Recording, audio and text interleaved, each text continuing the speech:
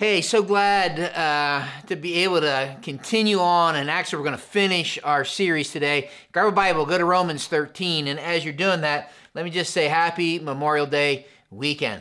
I hope you have a great weekend, remembering the blessings that we have because we have the opportunity to live in this country where there's a freedom to worship, and so grateful for that. Every time I think of this, I think of a movie. It doesn't really go together at first when you think about it, but I think of the movie Remember the Titans. If you've ever watched it, and if you haven't, I'd recommend it. It's a football movie, and it's a football movie about a school that was trying to integrate white students and black students, and it was all about the football team trying to integrate the students. And they brought in a head coach played by Denzel Washington, a black head coach. And as you can imagine, it did not go well. Things were not smooth at first. He wanted to find a solution to unify his team. He took them away to a camp where they had like football camp. And things only kind of got worse as they were there. Everybody sat at their own table, the black students here, the white students here. So one night he got this idea in the middle of the night. He woke them all up. He woke them all up in the middle of the night, and they went for a run, and they ran, and they ran, and they ran, and they ran. And if you watch the movie, you know where this is heading. And then they were so dog-tired, and he ended up on the edge of a battlefield.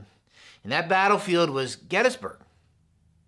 And he gave a speech that was awesome. He looked at his team, and he said, "Anybody know what this place is?" They're all dog-tired. He said, "This is Gettysburg. This is where the Battle of Gettysburg was fought. 50,000 men died right here on this field fighting. The same fight we seem to still be fighting amongst ourselves. This green field," he pointed at, "right here was painted red, bubbling with the blood of young boys, smoke and hot lead pouring right through their bodies." And then he says, "Listen to their souls, men. I killed my brother with malice in my heart. Hatred destroyed my family. You listen and you take a lesson from the dead. If we don't come together right now on this hallowed ground, we too will be destroyed, just like they were. I don't care if you like each other or not, but you will respect each other," he says. "And maybe, I don't know, just maybe we'll learn to play this game like men." What Denzel Washington was saying to them on that edge of that battlefield was this. He said, what happened then and there needs to somehow impact what's happening here and now. And when I think about that, I think about Memorial Day, and I think about Romans 12. I think in a real sense, that's what Paul's been doing here in Romans. He's taking them on a theological run, so to speak, into the battlefield of the gospel. He spent 11 chapters just running through the battlefield of the gospel, reminding them of the greatness of God, reminding them of the sinfulness of men, the beauty of the gospel. And it's against the backdrop of an old rugged cross and an empty tomb and the message of the mercies of God found in the gospel that he's pleading with them to do life together in a totally different way. That's why we've been saying this passage is the hinge of the book of Romans. Therefore, he says, I urge you, in light of the run we've taken, all the mercies of God, offer your bodies as a living sacrifice, holy and pleasing to God. That's your true and proper worship. Don't conform to the pattern of this world. Be transformed by renewing of your mind. Preach the gospel to yourself every day. Then you'll be able to test and approve what God's will is, his good, pleasing, and perfect will. Life together lives out differently in response to the mercies of God. The church is a called out community living life together against the backdrop, powered by, motivated by, pictured by the gospel of Jesus Christ. So we belong to each other. Church isn't just a service we attend, a building we go to. It's a body of people who belong to each other as living sacrifices, and together we form his body. And there's this sincere love, this unusual community coming together that even blesses those who persecute them. Prays for those who have mistreat them. Leaves vengeance to God. We looked at all that last week. Now, today, Romans 13, I thought I'd end on an easy topic. To be honest with you, I prayed Jesus would come back this week, and he didn't. No, I'm kidding. We talk about the Christian. What's he talking about? Well, how in the world does the Christian community interact with the government? Just an easy softball, right? And that's Romans 13. If you have your Bibles, look at it with me. Let's read it and then make some observation. He said, First, let everyone be subject to the governing authorities. Let's just stop. That's an easy start, right? It's going to be fun. This is interesting since our society has almost made a virtue out of rebelling against authority. To be honest with you, from Adam on, we've wanted to do our own thing. Our own American history is, the Tea Party, right? We threw the tea in the ocean, rebelling. Even if you're a Protestant, it's like there's this sense to which, no, right? Rebelling against authority is part of the fabric of our history. Like, what? For there is no authority except that which God has established. The authorities that exist have been established by God. Consequently, whoever rebels against the authority is rebelling against what God has instituted, and those who do so will bring judgment on themselves. For rulers hold no terror for those who do right, but for those who do wrong, yes. Do you want to be free from the fear of one authority? Then do what is right, and you will be commended. What is he saying? I don't worry about a police officer when I'm going to speed limit. That's what he's saying. Like, if I'm going to speed limit, I don't worry about a police officer. He said, for the one in authority is God's servant for your good, but if you do wrong, be afraid, for rulers do not bear the sword for no reason. They are God's servants, agents of wrath to bring punishment on the wrongdoer. Therefore, it's necessary. I love that, right? It's not a suggestion. He's like, it's necessary to submit to the authorities, not only because of possible punishment, but as a matter of conscience. This is why you pay taxes. For the authorities are God's servants who give their full time to governing. When it comes to government, we tend to focus on the negative. But aren't you glad that when you dial 911, someone answers? When you call EMS, somebody shows up? Aren't you glad you have roads to drive down, mails delivered, an army that defends? Like, there's so many things. That's what he's saying. And then he says, verse 7, he says, give, sorry I didn't click that, give to everyone what you owe them. If you owe them taxes, pay taxes. If revenue, then revenue. If respect, then respect. If honor, then honor. Woo! I think to myself, wow, what a softball passage for a Memorial Day weekend. Let's go have some hamburgers and hot dogs, right? It begs a question. Here's the question. Why in the world is this section in here at this place? Let's go really quickly through this. I read some stuff and did some study this week. There's 4 possible reasons, and I think they all make sense, to be honest with you. First is this. If you're taking notes, this is a continuation of Paul's thought. He said, leave room for God's vengeance, and government can be a tool to execute justice. He's saying, let justice play out. That's what he's saying. Call the police. Let the authorities handle it. That's what he's saying. So it's kind of a continuation. Leave room for God's wrath, and sometimes that's the rulers. I think also it's an application of Paul's teaching in the section we looked at last week. For these people he's writing to, the Roman government would have been the ones persecuting them. And do you remember what he said to them? He said, bless those who persecute you. There's a sense to which this section's kind of a application of the previous section. This was interesting. Some commentator said this. John Piper, some of you know that name, he would contend this, that there's this idea that it's a declaration by Paul of his intentions to Caesar. And it's as though he's saying, we're not a movement trying to overthrow. He's like assuming that Caesar's going to read this, and he wants Nero Caesar, to know that it's not their intention to overthrow the government. I found this one most fascinating, to be honest with you. It's a correction by Paul to the church. Some mention this, Michael Bird, others. Michael Bird is a commentator or an article that I read, and it is an attempt by Paul to correct 2 extreme reactions to the government. One was zealotry. Let's take up the sword. Let's overthrow it. And the other was apathy. Oh, we're Christians and Jesus is king and we're going to go to heaven, so it really doesn't matter. Let's act like there is no government. The fact of the matter is, Paul writes this, and I think all 4 of these apply. Now, here's what I know. This passage is much easier to read when our guy wins. And it's easier to explain away when our team is not in office. I'll say that again. Romans 13 is way easier to read and apply when our guy wins, when our guy's in office, whoever that is. And it's much easier to explain away and say, here's the exception when our team isn't in office. Just think of the last several presidents that we've had, and it's easy for us to explain it away. We've had President Biden, before him President Trump, and before him President Obama. There's not been much controversy about any of those, right? And we think to ourselves, oh man, but Paul wouldn't have written this if he had known, right? And then all of a sudden we're like, well, what in the world context did he write in? Well, you got to understand, this context, the rulers, the last three that they would have known, the first one would have been Caligula, 37 to 41 AD. He's unfit to have a pet, let alone run an empire, honestly. He had his mom and brother killed to make sure they didn't challenge his throne. He openly committed incest with 3 of his sisters. He frequently would cross-dress and go out in public. This dude installed his favorite horse as a senator and then promoted him. I don't know. He removed the heads of the gods, the statues, and he replaced them with his own. He was cruel and he was ruthless. After him was a guy named Claudius. He was a hair less crazy, but he had his own resume of cruelty. He had some of his own family killed. He was ruthless in his own right. And then he gave way to a guy that you probably have heard his name, Nero.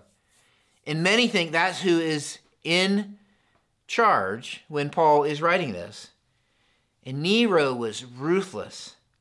His mom killed Claudius in his sleep so that Nero could replace him.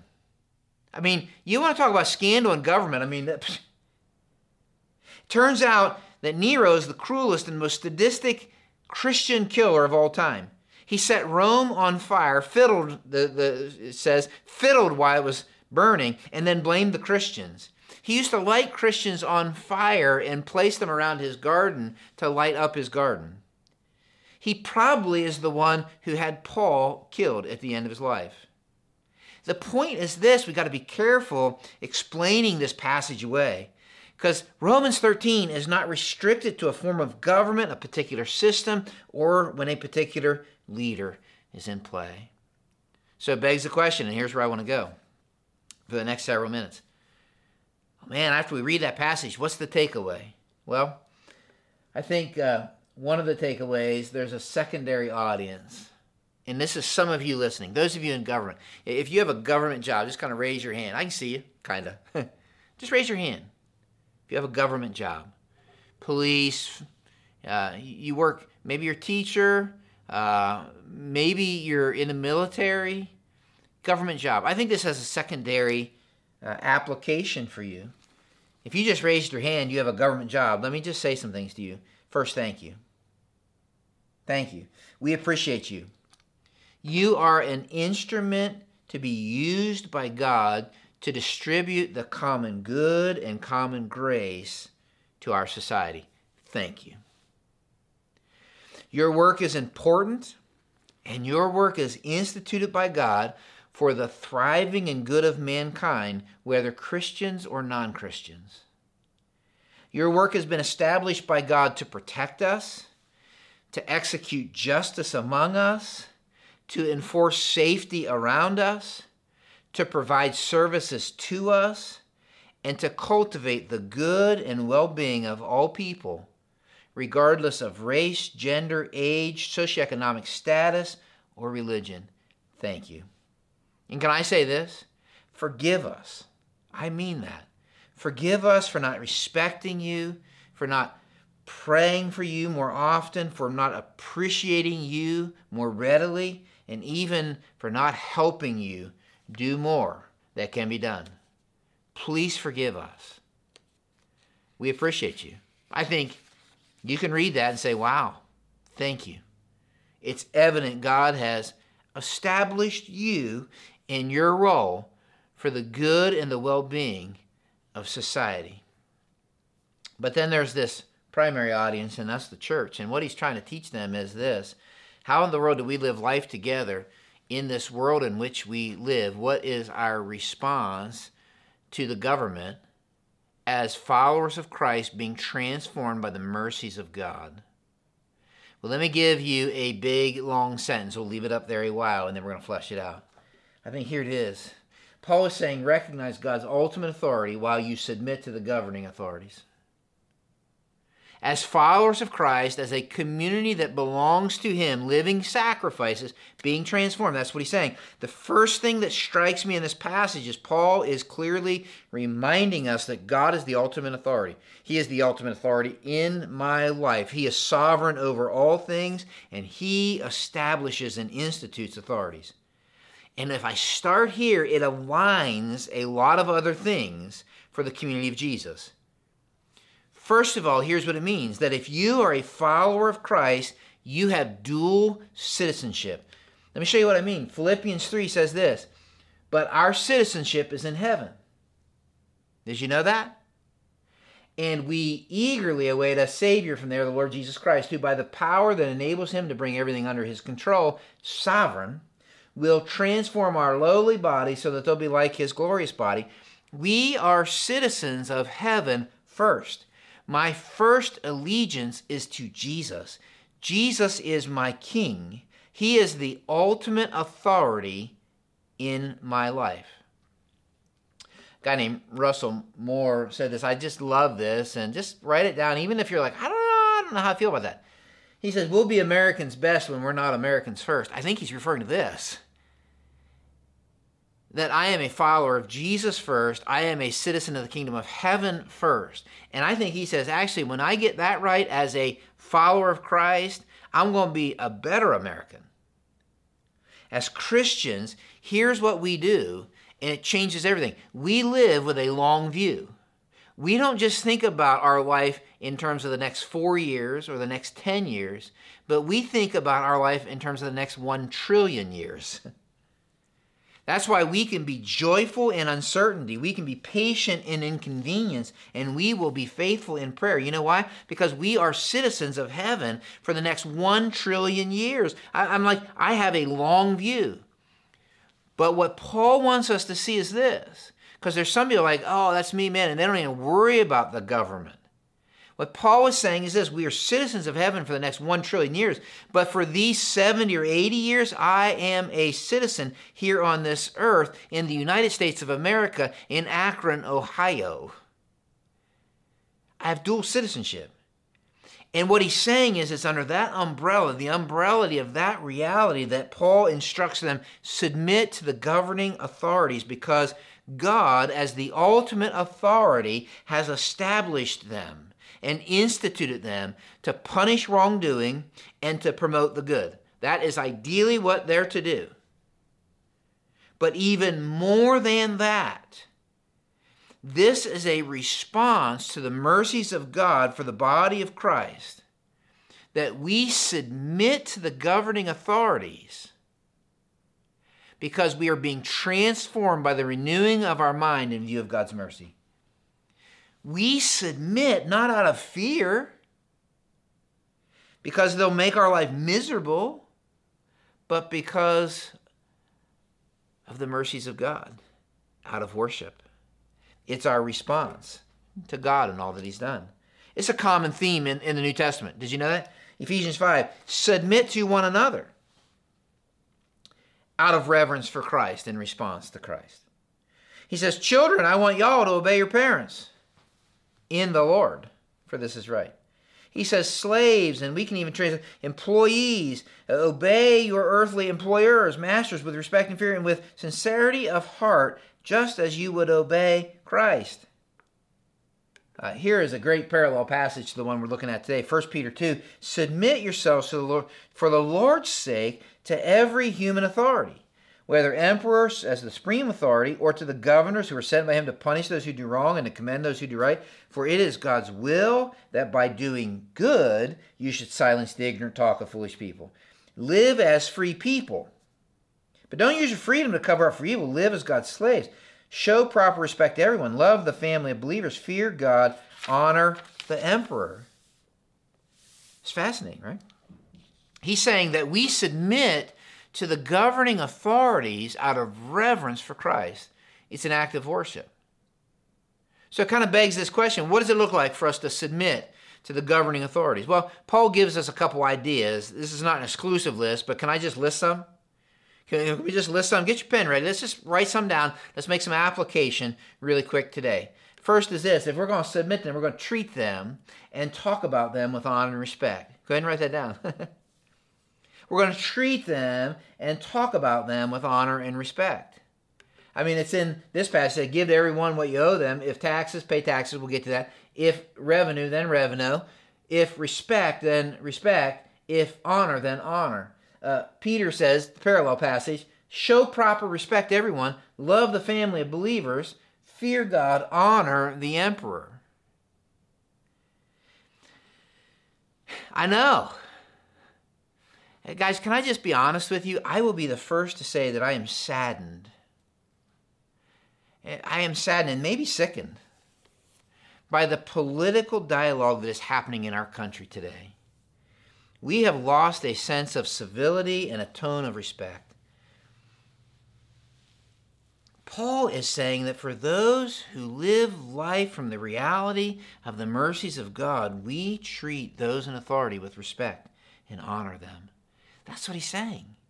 That it's the gospel that transforms us. Even, remember who Paul's talking about here. Remember who Peter's talking about. Even if we don't agree with them. That means this, guys, when a police officer pulls me over, I'm going to talk to him with respect, to her with respect. Even if I don't think I was speeding. Even if I'm going to talk to them with respect.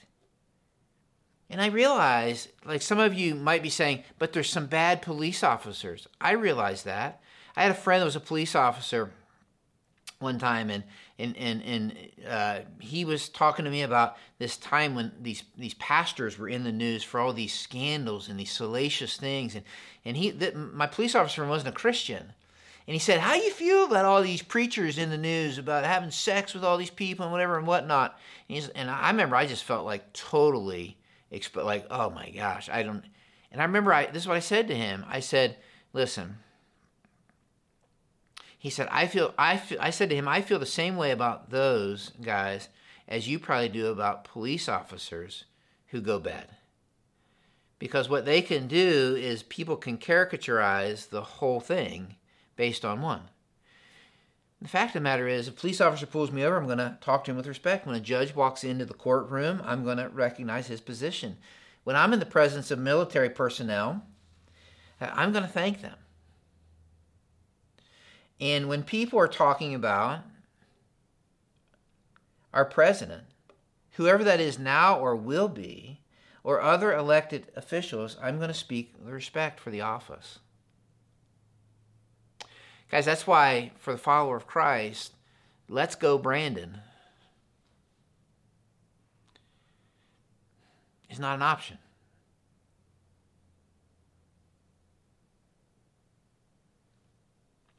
I'm going to vote for the guy or the gal who best represents my values and worldview as I understand them from God's Word, but I can do that without disparaging others. And if the other guy wins, then how I handle loss will reflect my worship of Jesus and the fact that I see him as the ultimate authority.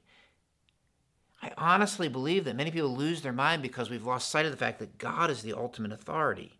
And so when our guy loses, we lose our mind. I think there's a second way, maybe you can write this down, pray for them and encourage them in their role. What if that's what it means to submit and honor them? Here's the way Paul says it. I urge you then, first of all, that petitions, prayers, intercessions, and thanksgiving be made for all people. And then he says for kings and those in authority, that we may live a peaceful and quiet lives in all godliness and holiness. This is good and pleases God our Savior. Do you want to know what God's will for your life is? Well, he says this is good and pleases God. Like he's saying, what if we begin to pray? What a challenge. Pray for them. Talk to God about them. Thank God for them. And then thank them for their leadership. Send them a note. I am challenging us as a campus this weekend, and I'm challenging you online. for us as a community to stop posting comments that ridicule and disrespect and stir a fire that has no point, and to replace it with posting prayer in the presence of our ultimate authority. I'm sending out Facebook posts about all kinds of things into whoever, whatever the audience is. I'm saying, what if we replace that by posting prayer on behalf of our leaders, whether we voted for them or not, in the presence of the ultimate authority? Here's the problem for many. We have elevated our politics to an ultimate, and we forgot that we are citizens of heaven first. And many are losing their minds and their witness because they have an overinflated view of the government. I will tell you this, too. When you think about those in leadership, some of you are in leadership. You're in government positions. Those people's job looks easier when you're not sitting in that chair. Just remember that. Like, leadership looks easy when you're not the leader. But their job is hard. And for us to pray for them, I would say this, another way we submit is we pay our taxes and obey the law. Can I get an amen? Amen? Yeah, probably not. But I think what he's saying here is, as a community of Christ followers, we ought to pay our taxes. We ought to follow the law of the land. I think what he's saying. Now, what I think Paul is doing here is he's borrowing from a teaching of Jesus. The whole conversation about government and our role in response to it is nothing new. There was a time when some people tried to trap Jesus in this conversation. And it's found in the book of Mark, and it's a fascinating story. Here's what it says. It says, some of the Pharisees and Herodians tried to catch Jesus in his words. So they came to him and said, "Teacher, we know you're a man of integrity, right? That you aren't swayed by others." I love that, by the way. "Because you pay no attention to who they are, but you teach the way of God in accordance with the truth." I love that. Might that be true of us? "Is it right to pay the imperial tax to Caesar or not?" Now, you got to understand, that's a tricky question. Because some of the money that they would have paid for tax was going for some things that, like, I don't know, I agree with, right? And actually, some of it would have been going, like, maybe to kill some of their own people. So Jesus is being trapped here. Like, if he says, don't pay the taxes, like, yeah, insurrection, Jesus is leading the way. If he says, pay the tax, it's like, man, that's good. Man, they used that to build the Colosseum. So Jesus is being tricked. Jesus knew their hypocrisies. "Why are you trying to trap me? Bring me a denarius and let me look at it." They brought the coin, it says. I love this. And he picks up the coin. He says, "Whose image is on this coin? Whose inscription?" And they said, "Caesar's." And Jesus said, "Give back to Caesar what's Caesar's." Give it to him. And then he says this, "Give back to God what is God's." And they were amazed. Here's what he's saying. Let me tell you what he's saying. Two things. He's saying, be a good citizen. Pay your taxes. Obey the laws of the land. Give to Caesar what is Caesar's. But he's saying to some of us, and this might be you, some of us feel really good right now. We're like, I'm a good citizen. I pay my taxes. I'm a good citizen. I don't have a criminal record. I might speed once in a while, but never when a cop's watching. Like, I'm a good citizen. But if some of us are honest, some of us are good citizens of the United States of America, but we're not good citizens of heaven. And some of us have never rendered to God what is God's. The point Jesus is making is that coin has Caesar's image on it, so give to Caesar what is Caesar's. It has his image on it. But what he's saying is this: the image that you have on you and that I have on me is we've been made in the image of God. And he says, render to God what is God's. Well, what does God want from me? $20? What's God want? A lift? What's God want? He wants you and he wants me. You see, the problem is this: many of us believe that, but we don't believe in. We believe that there is a God. We believe that the Bible is true. We believe some of the verses of the Bible, and we have them on our wall. We believe that, but we've never believed in. We've never given to God what is God's. It makes me think when I was teaching my oldest boy how to swim. He was just a little pea-dad, and I remember we were at this hotel, and he had every flotation device known to man strapped to his body. He had never been in a swimming pool. And I remember he's walking around the edge of that thing, and he saw the water, and I got in the water, and he believed that water was there, and he believed that those flotation devices might hold him up, and he believed that his dad was in the water. And I kept calling to him, jump, I got you. Jump, trust me. You can believe what I'm saying. And he believed it. I would say, do you trust Daddy? Yes. Do you trust Daddy? Yes. He believed that. But it wasn't until he jumped that he believed in. Some of you have never jumped. You've been going to church, listening to sermons all your life, but you've never rendered to God what is God's. And you're an incredible citizen. You're somebody who's worked your way up the ladder. And what Jesus is saying is this, is that you can be an incredible citizen of the United States and not a citizen of heaven.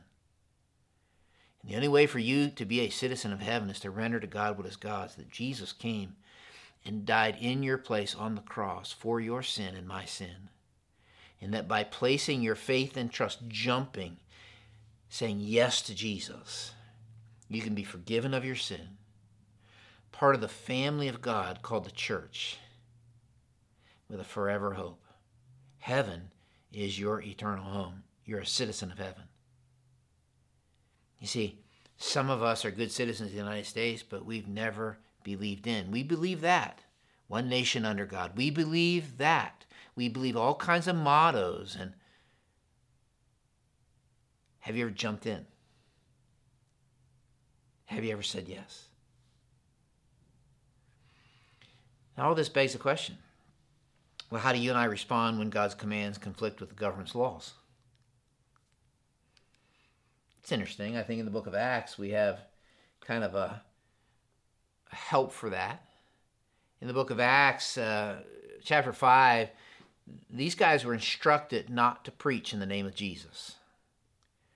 They were put in prison, and eventually some people wanted to kill them. They said, stop preaching in the name of Jesus. And Peter and John are like, we can't. They said, we must obey God rather than human beings. Like, he's our ultimate authority. I think the principle might be this.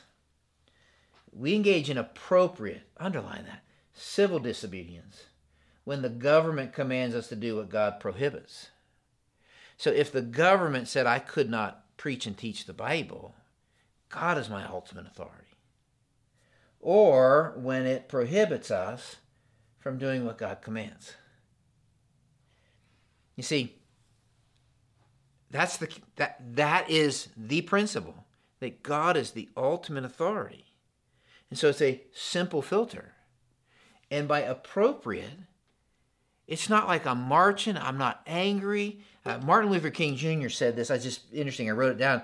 He said, so I've tried to make it clear that it is wrong to use immoral means to attain moral ends. But then he goes on to say, I must also affirm that it's just as wrong, even maybe more so, to use moral means to preserve immoral ends. I think the point is, be careful what you engage in and how you engage in it. Many Christians today are losing their witness because they fail to see that God is the one who's over government. He is sovereign. Here's the point, guys. Engage in the process? Absolutely. I hope some of you will run for office. Vote. Know what's going on. Speak the truth to those in authority? Yeah, when possible. Make an idol out of a political party or system? Never. Never. Which leads me to the next section that Paul goes to. He says, let no debt remain outstanding, except the continuing debt to love one another. This all goes together. For whoever loves others has fulfilled the law. Remember who our ultimate authority is? He says you want to ultimately obey the law? Whoever loves others has fulfilled the law. The commandments, you shall not commit adultery, you shall not murder, you shall not steal, you shall not covet, and whatever other command there may be are summed up in this one command. Love your neighbor as yourself. Love does no harm to a neighbor. Therefore, love is the fulfillment of God's law. Love is the fulfillment of God's law. I think this means that we got to be more than just a group of people who are just against things, but we got to be for things. I realize that there's a big dust up right now about a lot of things, but I think it means this: we cannot just be against abortion. We must be ready to receive children. We cannot just open our mouths to make a point, but we have to open our arms to make a difference. That's what he's saying. I think what Paul is saying is that people will disagree with our doctrine. Trust me. People are like, they'll disagree with us. But what I think Paul is saying is, don't ever let them question your goodness and your love. I found this quote, guys. This is worth writing down. I couldn't find out who it originated with. So if you know, you can email us. But our public witness as Christians should make people say, look at the power of their love. Not, look at how much they love power. You see how those things are twisted? He said, this is it. Well, why? Why is that the key? Why is that the power? Well, look at how he ends, and then we're done. Verse 11. He says, and do this, understanding the present time. Get your head out of the sand. The hour has already come for you to wake up. Quit sleeping from your slumber. Because our salvation is nearer now than we first believed. Night's nearly over. I think he's like, man, day's almost here. So let's put aside the deeds of darkness, put on the armor of light. Let us behave decently, as in the daytime, not carousing and drunkenness. Remember, don't be conformed to the pattern of this world. Not in sexual immorality and debauchery, and not in dissension and jealousy. Be careful, don't conform to the pattern of this world. Rather, be transformed by the renewing of your mind. He says, clothe yourselves with the Lord Jesus Christ. And do not think about how to gratify the desires of the flesh. I didn't really know how to quite condense this, but I think the point is, don't misuse your Bible as a backup for your already predetermined positions. Instead, show them Jesus. The Bible and the purpose of the Bible is to point to Jesus. John 5, you look it up. This thing front to back is about Jesus. And I think what he's saying is this: show them Jesus. Show them Jesus. Clothe yourselves with Christ. So what's the application? Well, maybe for some of us, go home, pay our taxes. Be a good citizen. Follow the laws of the land. Maybe a second application, easy, is just engage in the process. If you don't vote, start voting. We have a unique opportunity in our country. Some of you need to run for office. Pay attention to what's happening. Maybe one we all can apply right now, and I double dog dare us to do, is will you begin praying for the president? Whether you voted for him or not. For those in Congress, the local government, teachers, other government employees, will you begin doing that? Will you join me in doing that? I think another application is I need to begin recognizing God's ultimate authority in a way that rests in his sovereignty. I'm not going to be losing my mind. And I'm going to recognize I'm a citizen of heaven first. Which leads to this: I need to ask myself, have I ever rendered to God what is God's? You see, I think what Paul is saying is, will you take a run with me? And he's running through the battlefield of the greatness of God, the sinfulness of man, and the beauty of the gospel. And he's saying there is a God who loves you so much that he gave his life for you, so that you could be forgiven of all the sin in your life, so that he could invite you into his family called the church, and so that you could be a citizen of heaven. And that, my friend, can be your reality today. Will you pray with me? God, I pray for the one listening that has never said yes to Jesus, that right there in their living room, right there in the car, they would say, God, I believe you love me. I believe I'm a sinner. And I believe Jesus died on the cross for my sins, was buried and rose again. And today I am saying yes to Jesus as Savior and Lord of my life. Now, if you prayed that prayer with me just now, I'd love for you to email me. I'd love for you to call the office. I'd love for you to somehow let us know that. But God, we want to pray that we as a community of followers would be people who recognize you are the ultimate authority while we respond to governing authorities in a way that shows that we live from lives being transformed by the renewing of our mind because of the mercies of God. We pray for our president. Help him. Help him to be aware of your presence. God, I pray that you would help him as he is talking to families who are hurting this week in Texas. God, I can't imagine. God, I pray for those in Congress, those in local government. I pray for our police chief here in Norton, our mayor. God, I pray for the city council. God, help them have discernment. Give them help in jobs that are bigger than any of us understand. God, help us to be an encouragement to them. Help us to clothe ourselves with Christ Jesus. And I pray that people would be amazed at the power of our love, not our love for power. We love you. We pray this in Jesus' name. Amen.